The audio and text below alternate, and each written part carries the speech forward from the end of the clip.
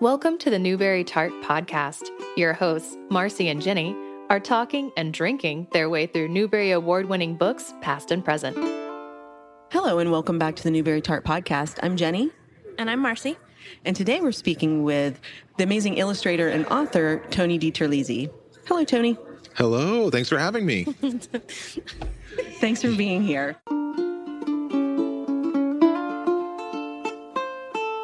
I'm having like flashbacks looking at your the series of stuff I did in the 80s. Yeah. Because I'm also from Florida. Okay. And so even like the stores in the background and everything, and Yes. like the Papazon chair in the Yes. one illustration, I'm Yes. like, oh, flashback. Yeah. Okay. Yeah. We interviewed Meg Medina, and she's also from Florida. There are a lot of authors and illustrators that we've interviewed that are from Florida. Yeah. It sounds like a hellscape. Like just environmentally. Sometimes you need that to Yeah. aspire, something to aspire towards Like getting out of it. environmentally with the sinkholes and the giant ants and the You really get used to it, though. You do. I love that. For me, I mean, I love growing up down there. It is very hot. It is hellishly hot. But there's giant insects, a lot of retirees, a lot of old people, giant lizards. But they were, in fact, one of my shticks when I go to see the kids is I think the old people move to Florida and then just turn into lizards. That thing on their neck just turns into like the dewlap. Yeah. Yeah. No, I don't know. Like when you, that's all you know. You're like, this is normal. Like I could never live there now, but it was fun growing up. Yeah, I mean, I grew up in the backwoods of South Carolina, so a lot of people would think that was horrible. But like I used to spend hours in the woods by myself. Yeah. Which again sounds horrifying to people. No, but like to me, it was like this amazing place that I could just explore and figure out what things were and take stuff with me, nicely. I didn't rip stuff out of the ground, but Pine cones and stuff. No, I'm with The you. rocks. I mean, I was a Boy Scout, and so before I was a Boy Scout, I was a nature lover. So I had a huge insect collection, and we'd fish and snorkel, and go out and the same thing. Go out. There'd always be like the one empty lot on your street that it was the woods, and you'd go out there and catch lizards and stuff like that. So that was a great time. And a very different time than it is now. I don't know how many kids are allowed to just go to the empty lot on the end of the street and go play until the street lights come on. But that was the 70s. We used to catch alligators. Yeah. Oh, Baby God. alligators. Yeah. Yeah. Yeah. Black racers. Yeah. Yeah. The alligators? Oh, Yeah. yeah. They're Yeah. everywhere. Just around? There was like a retention pond behind our neighborhood, and my brother and his friends would go fishing for them, and like the contest was to like catch the biggest one that you could to win the contest, but not so big that it would break the line. Yeah. They kind of chirp. They make like a chirping Yeah. sound. Yeah. Oh my God. It keeps getting more and more horrifying the more I learn. You're like, so much about Florida is making sense now. Good times. We good call times. alligators Oh my God. and snakes and old people. Let me see if I had a question about books.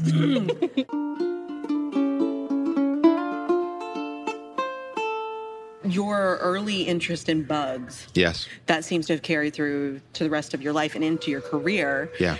Do you feel like that helped you start noticing the details and the differences, just having that close collection? That's interesting, but I never thought of it that way. But yes, I mean, as a kid, I just loved tiny things. Like I had those little, you'd get them at like a Hallmark store, dime store, just little ceramic animals or little glass animals. Like I had a little collection of those. I loved those. And a lot of toys in the 70s were small. Star Wars action figures were small. A lot of the Adventure people. There was a lot of toys that were small and had tiny things. And so I think the idea of insects, these tiny animals that lived in their own world like that, I think probably when I think about it now, there's probably a correlation in feeling like a small, insignificant kid in the world and seeing yourself in those things. But as an artist, absolutely, like I saw so much inspiration in the tiniest details. So I had magnifying glasses and things like that I would look at them and stuff. And it was just fascinating. It looked like alien stuff to me. And it was just incredibly inspiring. Well, I was reading a little bit about your background, and obviously you've always been obsessed with like D&D and comics and fantasy and stuff like that. But when you went to college, was that always your goal to be focused on that in your illustration? I know a lot of people sort of fall into one genre or another for different reasons, but it sounds like that was like your aim the whole time. My aim was always children's books. So, I mean, I could always draw. I think we had to rewind. So in elementary school, middle school, I drew all the stuff that kids back then would have drawn: Star Wars, dinosaurs, bugs, all that kind of stuff.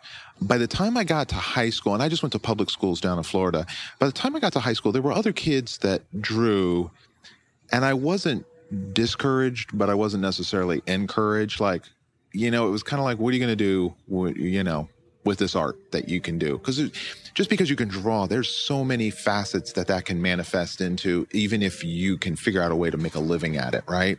So I had taken all the art classes my school offered, and in my senior year, my senior art teacher, Tom Wetzel, he had a planning period, which I had no idea what teachers do during planning period. I think then they probably went and had a cigarette or cried quietly in the corner. Drink? Yeah, totally. I think it was great. He graded papers, and he talked to the guidance counselor, and he said, I want to do a special one-on-one class with Tony during my planning period. So he knew that I came from a middle-income family. I was the oldest of 3 kids. There was no way my parents were going to be able to afford to put me through any kind of art school.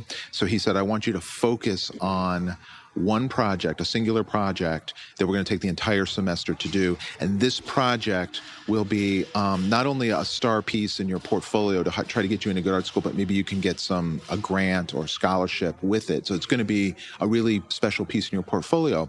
So the first week, I'm like, I don't know what to do. Like, I don't know. What do you want me to draw? And he's like, you need to figure it out. So I kind of dilly-dallied for the first week or so.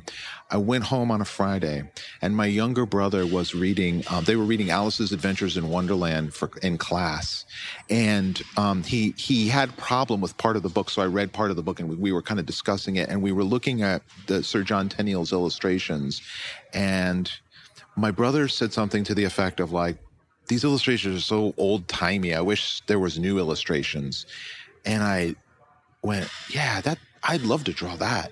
So I went back into school the next day, or Monday, and I said, what if I did a version of like Alice in Wonderland? And Mr. Wetzel said, I think that's a good idea. But he goes, I want you to redesign all the characters, and then I want you to do all the illustrations and hand them in by the end of the semester. And that's what I did. And by the time I was done, I knew that's what I wanted to do for the rest of my life. And the kicker is, though, you're talking to a person who desperately wanted to be popular, desperately wanted to be accepted. And this is a school in South Florida. So the cool kids were surfers, they were skateboarders, they were jocks. Being a nerd was a pariah back then. It was not the landscape that we find kids in now, which is great. But a kid who played Dungeons and Dragons or loved Star Wars, like that stuff, you were supposed to have left back in elementary school, not even middle school. And so the idea of being a kid who's like, I love Alice in Wonderland and I want to do drawings of Alice in Wonderland, the girls were not going to line up. You're making a sad, pitiful face because like, oh, bless his little children's book heart. I was that type of kid in a lot of ways. So here's the thing.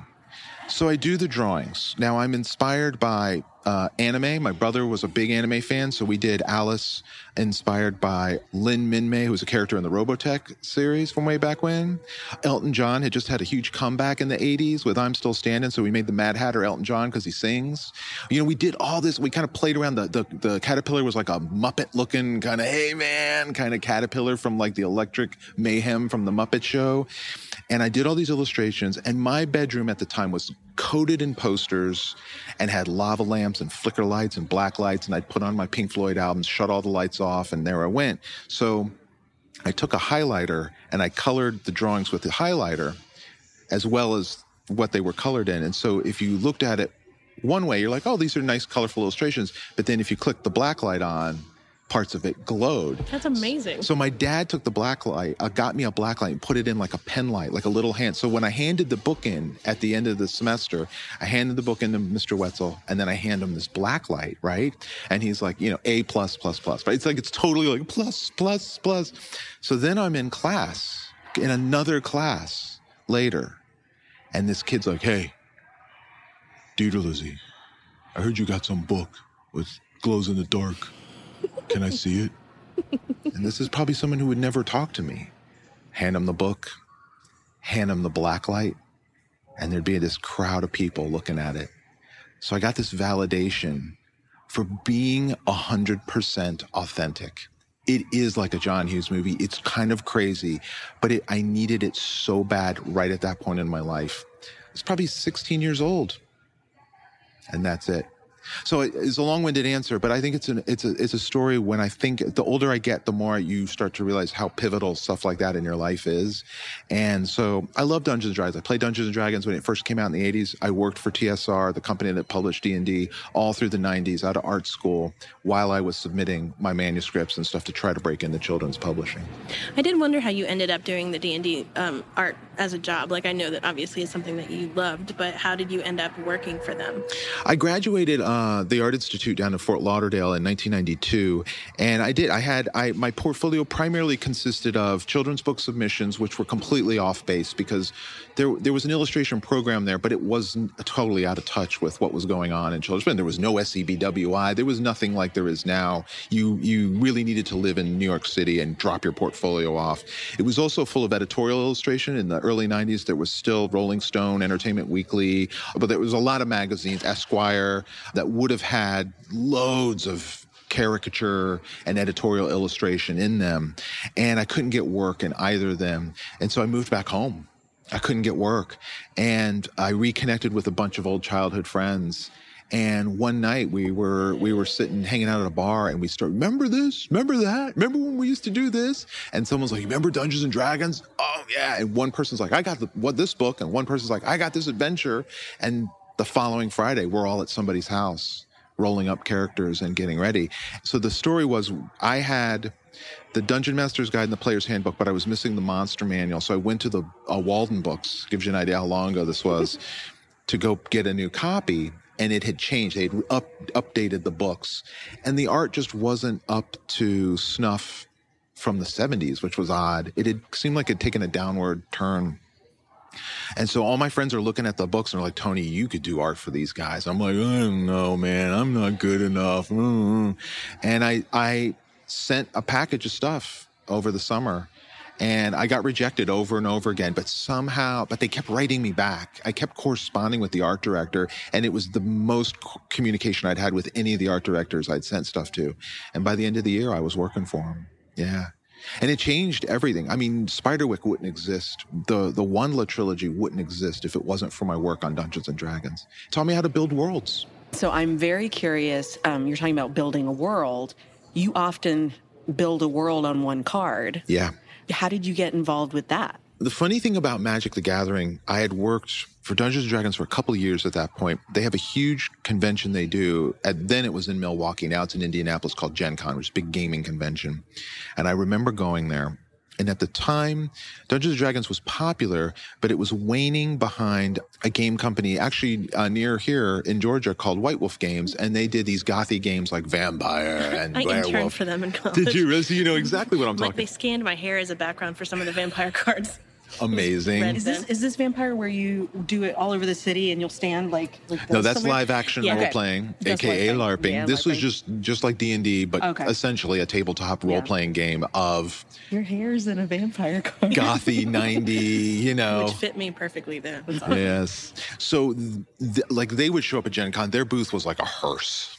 Like they were that cool. They all wore trench coats and smoked cigarettes and wore sunglasses. And we were literally like the D&D nerds wearing like puffy shirts and vests and, you know. Anyway, a man comes up to my booth who was wearing a puffy shirt and had long hair.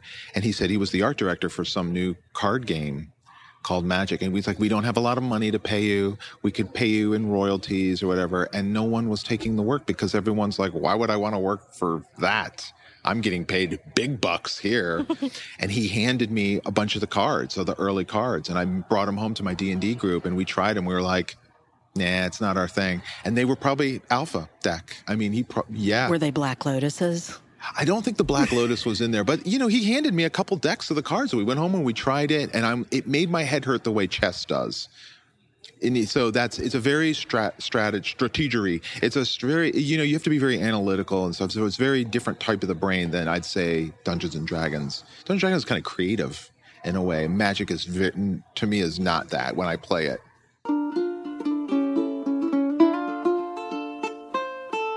I read on your website that the character design in that was inspired by your love of vintage horror movies. Do you have any favorite characters, favorite Well, I mean, I grew movies? up on the Universal monsters, the classic stuff. I looked at a lot of Nosferatu, the original Nosferatu, when I did it.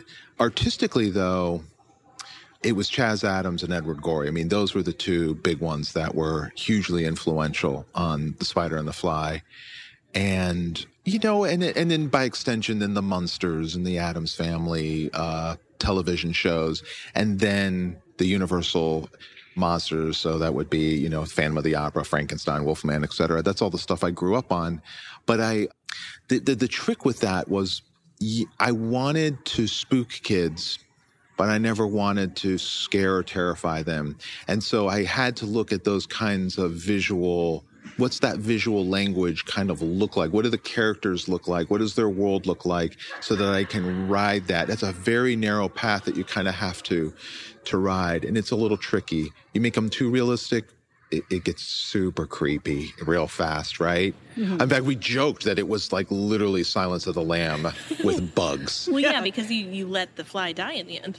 I didn't let anybody do anything. I didn't write that, okay? Just get that on your... Don't cut that out of your podcast. You're just along for the ride. I'm sure you had the option to change it. Why? How could I change Mary Howitt's poem? That's like, you know. You can't fuzzy bunny up. Yeah, exactly. That's my point, is that I admire the fact that you didn't try to like. Well, you know, so my editor at the time, Kevin Lewis, was at Simon Schuster. I did a bulk of my books, and he was the one who discovered me. We did Spiderwick with him right after Spider and the Fly. He gave me my start, and he was a tremendous influence on my life. So Kevin had called me one day and he said, "Do you know the Spider and the Fly poem?" And I said, "Will you walk into my parlor? That one?" He goes, "Yes." I go, "Yeah, I know it." He goes, "The whole poem. Doesn't she just go into his parlor? That's the poem, right? It's like Twinkle, Twinkle, Little Star. We think we all know it, but that poem is like 100 pages long too."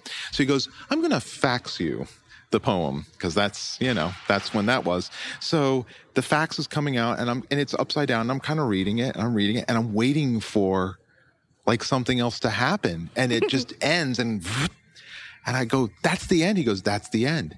I go, "That's it? That's it. You want to make this for kids?" "Yes, I think kids would love it." And originally he had wanted Fred Marcelino to illustrate it. That's who they were hoping to get, but Fred fell ill and passed away. And so it languished. They were kind of looking for another artist to do it. So getting back to your Florida thing, I get a call from Kevin, and Kevin grew up I think he grew up in South Carolina as well. Oh. And so Kevin calls me one day. He goes, "I didn't know you draw bugs." I go, "Dude, I grew up in Florida. It's nothing but bugs." I had done a cover to like Cricket magazine with all these bugs, all these anthropomorphic insects. And he goes, "I need to send you this manuscript." So we did it. I unlike many of my books, I drew the spider, the design for them in minutes. It flashed in my head. That doesn't normally happen. It's usually I labor and torture myself for months. But I saw him as like the totally rubbing, twirling his mustache, and while he ties the fly to the railroad tracks. And I immediately saw her as Clara Bow, like from this old 1920s kind of flapper thing. And at the time, there were movies that had been made for families and children about bugs. So there was the movie called Ants, and then Pixar had done Bug's Life. So I knew what I didn't want it to look like. I thought those were kind of corny and a little too cartoony. Despite this, I liked the stories. They were fine, but I didn't like the visual presentation. I wanted to do something a little more, not just darker, but I thought a little more, there was more complex. Well, and the ants, the designs in ants. Yeah, they're creepy. They have cheekbones. Yeah, it was weird. Ants don't have cheekbones. Yeah, it was strange. They don't have skulls. Yeah. It was so, with Spider and the Fly, we did the book. I did the dummy. The dummy was for them fairly close to the final book. There was a couple changes in the parlor. We couldn't quite get the parlor. Do we show the parlor? Do we never show the parlor? And then you're like, as a kid, I'd want to see like what's in the parlor. And then you're like, oh my God, it's heads and everything. Like it's bad. And so some of the adults at Simon & Schuster, some of the people who worked were like, "You can't publish this." Like one of the high ups was like, "You need another illustration where they're literally taking a bow like they're on a stage." And I'm like, "I'm not doing that. Like, why are we even publishing it? That you completely undercut all the energy of the poem, all the drama of it, you know, and we stuck to our guns, but we really genuinely felt no one is going to buy this book. Like, it just thought, who in their right mind? And look what happened. Caldecott. Well, yeah. I mean, New York Times first was my first New York Times bestseller at a time when there were not as many. There was literally 2 children's lists, fiction and nonfiction. So it got in the ring with Harry Potter, and I mean, it hiccuped. It was in and off in like a couple of weeks, but the fact that it even made it on there at that time was a huge, tremendous success. Yeah, it really was. It was incredible. And Spiderwick wouldn't have happened because that success opens the door for, like, what do you want to do? Mr. Spider-Man, like, what do you got next? And more spiders, more creepy stuff. Well, speaking of Spiderwick, how did you end up choosing Holly Black? I mean, she's obviously the most perfect person in the whole world to co-write that with, but how the fact that she was a journalist who interviewed you previously for Dungeons and Dragons is the most, like, that it sounds made up because it's too perfect. It's crazy. It's crazy when I think back on it. You know, I don't think back on it too often, but yeah, I mean, we had moved to New York so that I could try to break into children's publishing. I made the rounds for about a year, started meeting people, and there was a magazine. It was a subculture magazine at that point because D&D wasn't popular, and Holly was a reporter, and she came out to interview me, and we hit it off terrifically. She was in school to become a librarian, it was immediate when our friendship got to a level where I felt comfortable showing her stuff as I was working on it, and the feedback she was giving me, it was immediately apparent how brilliant she was with, not just with words, but with story, with her ability to kind of step out and look at it objectively was uncanny. And her ability to read. I'd never seen someone who could read that as fast as she could. So Kevin had just given me Laurie Hall Sanderson's Fever. And I'm not one for historic fiction. I guess it's historic fiction. I don't think it's it's based on fact, but I think it's faction kind of thing. But I love the cover. So I read it and I loved it. And I'd read I'd read Speak and stuff. So I was telling Holly all about it. It was a Friday night. We literally had ordered pizza and we were going to watch a movie. Like, literally, we're going to watch Spaceballs. Holly's sitting on the couch while we're watching this movie. I see her flipping through it. The movie's over. She's like, it was a good book. You didn't read that. Yeah, I did. No, you didn't. Yeah, I'm done. It was good. It was really good. I like it. So then I start quizzing her. And of course, she'd read it. When we would tour on Spiderwick, she would have the tote bag filled with books and they'd be done by the end of the airplane flight. I've never seen that. She devours books. That's part of her magic that she can do. So I originally, for years, I had been developing this field guide of fairies and trolls that was inspired by Dungeons and Dragons and Brian Froud and Alan Lee's fairies books from the 70s. And my love of field guides from when I was a kid in Florida, catching bugs and snakes and lizards and wanting to know what they were. And I loved that natural history speak. I loved words like indigenous, nocturnal, diurnal. I loved that kind of language. I was talking to some teachers about it today. They were talking about boys at like second or third grade slipping out of reading and what books would appeal to them and not. And I said, I slipped into nonfiction during that. That's when I started reading all my dinosaur books, sharks, deep sea fish, bugs, cryptids, which would have been just Sasquatch. And they said, yeah, it's true. It's interesting that there's that shift, and it can go in a couple directions after that. But the trick, of course, is just to keep them reading, and what things can we keep putting under their nose to kind of keep them going. And so I think I had a rich history of reading all those types of books. So I had talked to Kevin about it, and I had put together a presentation. And Holly had helped me with the folklore. She understood the folklore. She knew the folklore. We had very similar upbringings. She loved Dungeons and Dragons and Brian Froud just as much as I did. And she's like, I've got loads of books on European and Celtic folklore. This is primarily what you're drawing from. I can help you do the research. So I put together a presentation, took it to Simon & Schuster, And I talked to Kevin about it, and he's like, I like it. Tell me more about the guy who made the book. So I'd be like, well, he can see fairies, and no one else can see the fairies. Only he can see the fairies. So everyone thinks he's crazy. They think he's crazy, but he thinks he's Darwin. Like, he's going to have the next big. So we'd kind of flesh out this little bit of story over lunch of like who the Arthur Spiderwick was. And it reached an apex. I still remember this from Brooklyn. Kevin took me out to dinner with my wife, Angela. We went to a Mexican restaurant. He gave me a lot of alcohol and then said, I don't think we're going to be able to make your field guide because it's really expensive, the book you want to do, because I had gatefolds and I don't think anyone's going to want a field guide to trolls and fairies and goblins. Okay. There's nothing else we could do. Now, bear in mind, literally a year later, Dragonology comes out. That's how close we were both on the collective subconscious there, where we were both there. Yeah, I don't know the author, but we were thinking about the same kind of stuff. And he said, but I do like the story about the field guide. Maybe we write a book about the field guide. So then that led to more meetings of like writing these things. And from a hot minute, it was 2 books. And then it was like 1 novel about Arthur Spiderwick with just plates kind of interspersed. And then at a certain point, and I don't remember who said it, Kevin, Holly, Angela, my wife, no one wants to read about a 100-year-old dude. Like, no kid is going to be interested in this guy. And then it was like, we need to make it modern day kids. And Holly's the one who's like, we need to make it modern day kids who find the field guide.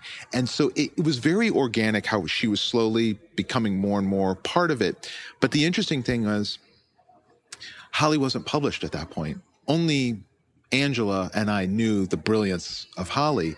So she had finished this manuscript for this YA book. Again, YA was Wheatsy Bat at the time. She would go on and on about YA. And I'm like, I don't even know. Like, are you talking about like Go Ask Alice? Like, what books are you talking about? I don't even understand what you mean. And she's like, no, it's a whole genre. And I'm like, I can't even see what she's talking. I'm telling you, she really could see it. And she like gave me Wheatsy Bat and I read it and I'm like, I get it. But like, you think like, kids will put down their headphones and want to read this kind of stuff? Teenagers? And so she wrote this novel. Angela, I was away on book tour or something. I was traveling and I wasn't home. Angela calls me and says, I read Holly's novel. We have to help her get it published. And I said, okay. And that's always a little tricky to do when you really go out on a limb and you've established these contacts at a big publishing house. This person's good. They're on the money. You're not going to regret it. But we did it for Holly. And Kevin read it and said, it's amazing. I don't think it's the book for me. It kind of made the rounds at Simon Schuster and came back in his lap and said, Angela said, you will regret not publishing her. And it was Tithe. It was her first book. So while that's going on in the background, Spiderwick is slowly coming to a boil, and we're starting to figure out what it is. And Spider and the Flies now come out, and Spider and the Flies now get on the Times list, and there's talk of a cow. Like, this is all happening in like 6 months, like less than a year. It's all coming to a boil that fast. And at a certain point, Kevin and I sit down and we map out, okay, we don't want to do a big novel, because we'll be competing with Harry Potter. We'll be competing even with like Lemony Snicket. We'll be competing with a lot of big, but we don't want to do that. We want to do literally like Goosebumps or like Magic Treehouse. Like, we want to go the other way, go younger. And he goes, okay, so I want you to do 5 books. I want you to write and illustrate them. And then we're going to do the field guide after. If they sell well, you can do your field guide. I'm like, I can't do all that. Can't do all that. It's too much. And so they started talking about authors. Well, what if we get this person? What if we get a ghostwriter? What if we get... And I was like, I just want Holly. And off we went.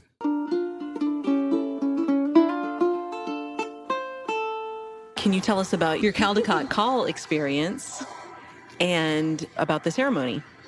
Oh my gosh. My God, it was over 10 years ago. So I'll go on the record for this. I don't know how many other people have or have not. When we were on the road for the Spider and the Fly, we would get librarians and teachers that would tell you, you're going to win. You're going to win. That sucks. You don't want to hear that. You do and you don't, right? Oh, thank you. Yes.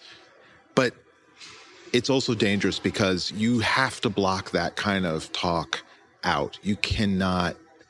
It's really difficult to do because your ego wants that. Your ego wants to think everything I make deserves a shiny sticker on it. But then the truth is no, it doesn't. and also, if you don't get it, it can be crushing, right? Well, also, I feel like it forces you into the position of those people at the award shows who, like, the cameras are aimed at them and they have to do the, like, I'm disappointed I'm face. so happy for you. Yeah. So we had heard buzz about it for Spider and the Fly when we were on the road. People were telling us, and I tried my best to keep it at arm's length. And Angela was like, I got a feeling, I feel really good about it. And I'm like, stop saying that. I don't want to know. And I remember laying in bed and the phone rang and Angela, I was like, I'm like a bear. I have to get like 8 hours of sleep minimum. I'm just like my brain is going so much all the time that when I hit the sack, I'm out. So they called early in the morning and Angela literally just jumped up and goes, that's the Caldecott. Like she knew.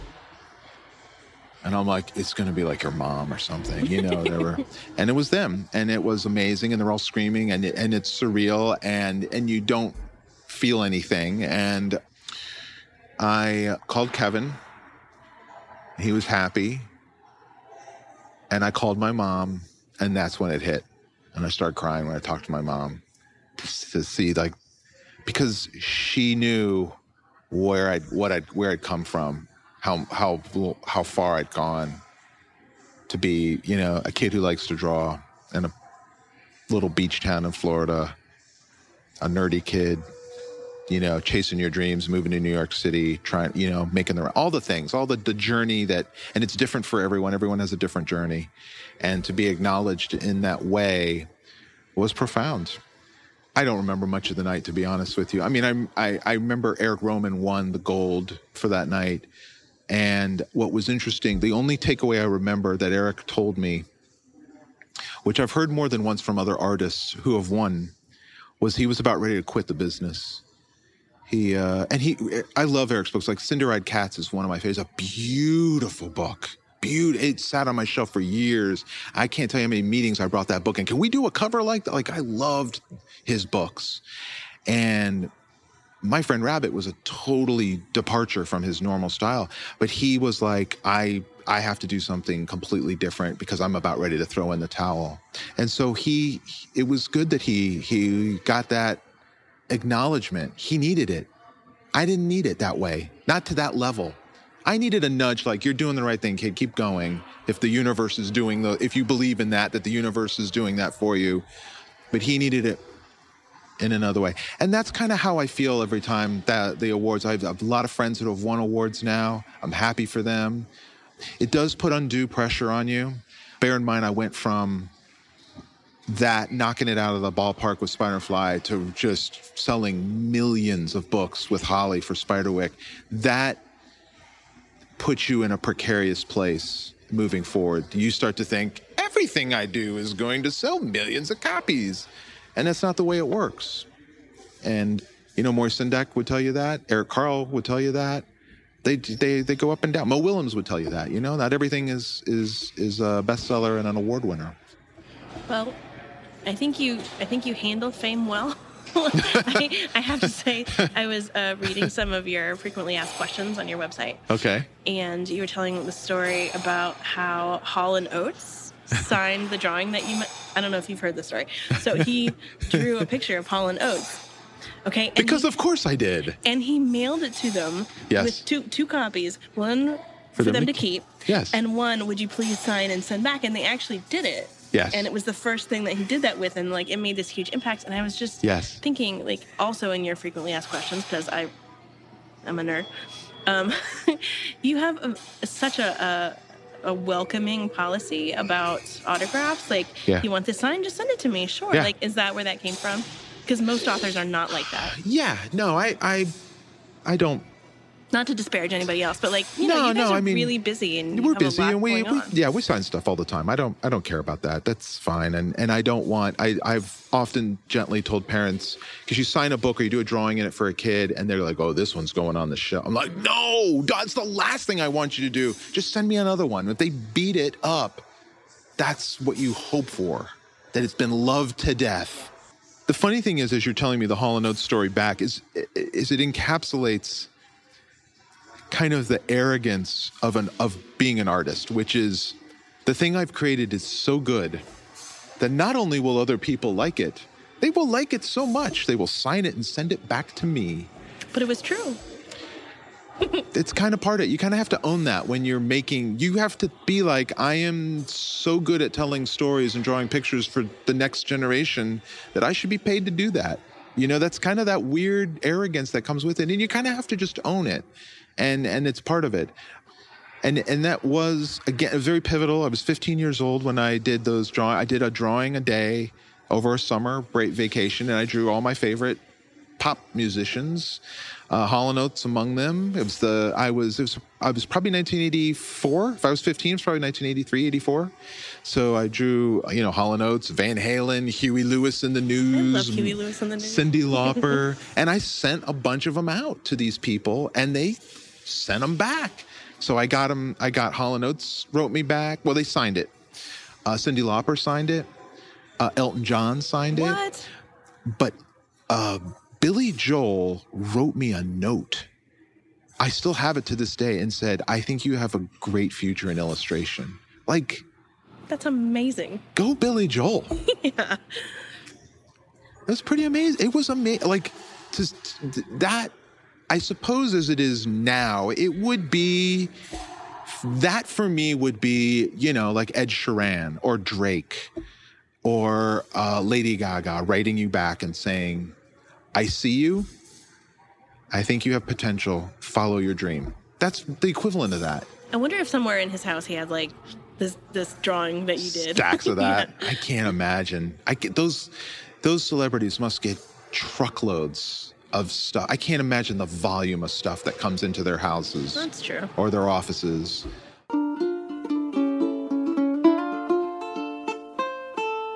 I asked this question of Holly Black. I feel like you're also an appropriate person to ask this of.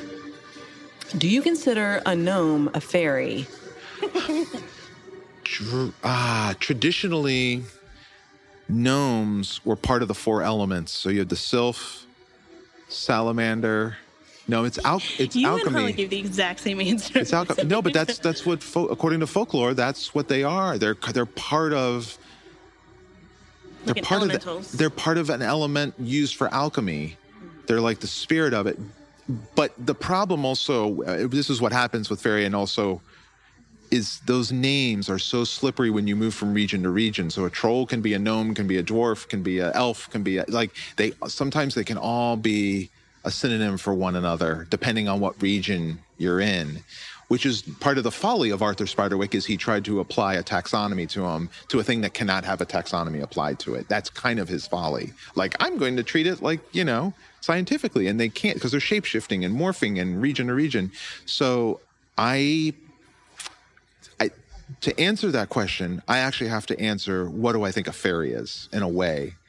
And I think, and I needed to really think about this when we worked on Spider, because everything I try to do, I want it to be genuine. I want it to come from a real place. I don't want there to be artifice. I don't want to play into trends or anything like that.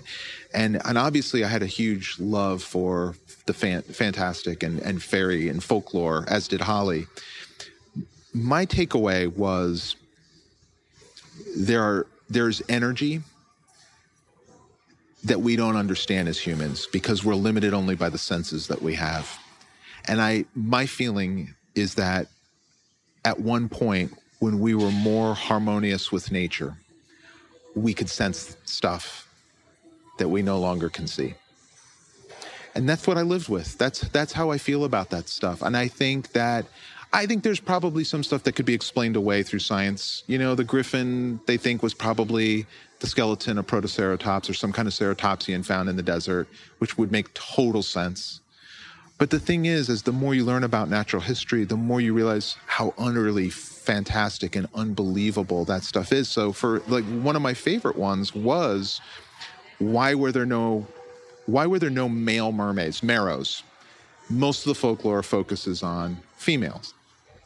And when you look in the old art and the old bestiaries, you'd see a king, like a Triton-y guy, or you'd see a weird pope, and they'd have the double. There was always like a sea version of a land thing. But primarily when you think of a siren or a mermaid, you think of a girl with fishtail. And I don't remember the word now off the top of my head. It's a scientific word, but it's fish do it, frogs do it, maybe some reptiles do it. But if there's no... if it's a population of all one gender, one of them will flip genders so that it can... Like in Jurassic Park. Yes, like in Jurassic Park. Nature finds a way. Nature found a way. And for mermaids, nature found a way. And so I loved that, like, the real world was just as amazing and fantastic. Thank you very much for answering my gnome question. Gnomes are a personal interest of mine, and I get very into their origins and kind of where they can be found and the different places they show up in different folklores. So thank you. Really? So was that an adequate answer or not? Yes. Okay. I'm just kind of collecting and gathering different gnome effects? Gnome effects? No, there was a long discussion of whether gnomes should be in the Spiderwick Field Guide because we had salamander. So, I was like, well, then why don't we just do Sylph, Gnome, and Nixie? I don't remember what the water one is. I'm embarrassed to say. Naiads are the spirits the of Greek. rivers, but Nixies are like the pixie-ish, right? I can't believe I'm not remembering this. Anyway, there's a water one, and I don't remember what the water one is. It's like a Nixie or a Naiad or whatever. There's some water version of it. And we decided not to, but somehow salamander made it in. Because they're cool. Because it was, I think it was literally Holly's like, but listen, we can't cut that one. I mean, look at your drawing. It's kind of cool looking. The kid poking it with the poker in the fireplace. And Arthur Spiderwick is named after an illustrator. Is that right? Arthur Rackham? Arthur Rackham, yeah. He was such a tremendous influence on me. And it's interesting, the parallel here. So we didn't mention this on The Spider and the Fly, but I mean, obviously I looked at Tim Burton for The Spider and the Fly, but I thought, well, Tim Burton's alive and well and making things. So I'm inspired by him, but I don't want to be derivative of him. So who was Tim Burton looking at? And Chaz Adams, where you can start to see the DNA of who Tim Burton's looking at. And the same can be said for Brian Froud. I mean, he was obviously looking at Arthur Rackham. He was looking at John Bauer. He was looking at, I'm sure, like Hieronymus Bosch and some for the more fantastic stuff. So Rackham I discovered in college, and just like so many other people, he had such an incredibly profound effect on me as an artist and a storyteller. And there was at one point, Holly and I tried to make it. There was a period in Rackham's life after his wife passes away where he disappeared. He probably just went up to the country to mourn for a couple months. And we thought, why don't we make this when he makes the field guide? We thought about that and we talked about that, but it felt weird. He was a real person. His daughter was still alive at that time. She would have been quite elderly. I mean, we could have reached out to her and coordinated, but it just felt easier to just make him a fictitious character that was so clearly inspired by Rackham. And then I dedicated the books to Rackham. So there was no, secrets there. What are your favorite Newbery books? I would say we mentioned Kate DiCamillo, obviously. I love those books. I'm a big fan of Adam Gidwitz. Obviously, Holly. I've got one for you. It took a second. And I'll do a short version of a long-winded answer. When we would go on tour for Spiderwick, we'd have to list who our heroes were and stuff like this. And Holly would go on and on about Lloyd Alexander. And she's like, Tony, you really need to read those books. Okay, fine, whatever. Then I did a Star Wars book about 5-6 years ago and I spent a lot of time with Tom Engelberger, who I love. I adore him to death. What? You never read Lloyd Alexander? You need to read Lloyd. Dude, I don't even know you. You need to be reading Lloyd Alexander. So I finally order the first book, which is not the Black Cauldron. It's the Book of Three. And I'm like, oh my, I immediately order the rest of the books and tear through all the Prydain. And I love them. And I just reread them all with my daughter, Sophia. So that is one of my favorite Newbery. So it's the Black Cauldron? Did the Black Cauldron win it, or is it High the King? The High King might have won it. It's the High King. Terran Wanderer. Yeah, Lloyd Castle Alexander Lear. High King. When there's a series and one of them wins, I always get them mixed up with each other, which one won. But there you go. How's that for digging deep? Very good. And then what are you currently working on? Oh, what am I currently working on? I am currently working on the sequel to Kenny and the Dragon. Oh, cool. Yes. Sorry. Yes. It was thought of right after Kenny and the Dragon was written. I had this idea of what I thought I could do for a second book. And then, Spiderwick kept me busy. And then I went on to do other things. And I needed to get the Wandla books kind of out of my system. And then I kind of came back around to it. And Simon & Schuster said, we'd really love for you to do that sequel. So I'm finally doing it. I love Kenny so much. If I could leave you with anything, the books I thought would do okay did phenomenal. And that's one of them. Like that book, all we wanted to do was, it was so ambiguous how Holly and I worked on Spiderwick that so often we'd show up at a thing and go, Holly, you wrote all these books, and Tony, you did nice pictures. And I'm like, no, I helped. There's a whole thing. And I get it, because Holly was probably a writer at that point. And so I wanted, I think, to just write something to show that I could write. And so we did. And the original Kenny and the Dragon, I had presented it to Kevin and said, I love the Reluctant Dragon so much because that dragon is so unlike the dragons I grew up with. It's not Smaug. It's not the dragon in Dragon Slayer. It's not the dragon in Dragons and Dungeons and Dragons are primarily evil. It's not the dragons in Dragon's Lair that you have to defeat. They were all pretty much traditionally Smaug, derivatives of Smaug. You have the European dragon and the Eastern, style dragon. They were all primarily European, evil, malicious dragons. And I loved that story so much. And Kevin just said, I'm worried that modern kids are not going to enjoy Kenneth Grahame, the way Kenneth Grahame's write. I don't know if it's going to appeal to them. Because originally all I wanted to do was I wanted to write an introduction, maybe put a little watercolor on Ernest Shepard's to give it some color, something, and that'd be it, and just repackage it. And he's like, I think you need to reillustrate it. And I'm like, that's Ernest Shepard. I don't know if I'm the guy. And then he's like, yeah, just do a couple sketches. And then I'm like, oh, this is, maybe I could. Ernest too? And then he was like, he read it and he said, I think you should retell it. And I'm like, I don't know. And so the caveat was, if I do all that, it has to be loaded with homages to the original. There's no secret of who it's an homage to. So yeah, I've had a plot that's been sitting in my drawer for 10 years, waiting to be done. So excited. So that's where I am with exciting. that. Yeah. Dear listeners, I am sitting here doing a happy dance in place because I'm so excited. It's a very happy wiggle. Yeah. Sorry, Again, we are Newbery Tart here talking with Tony DiTerlizzi. Thank you so much for being here.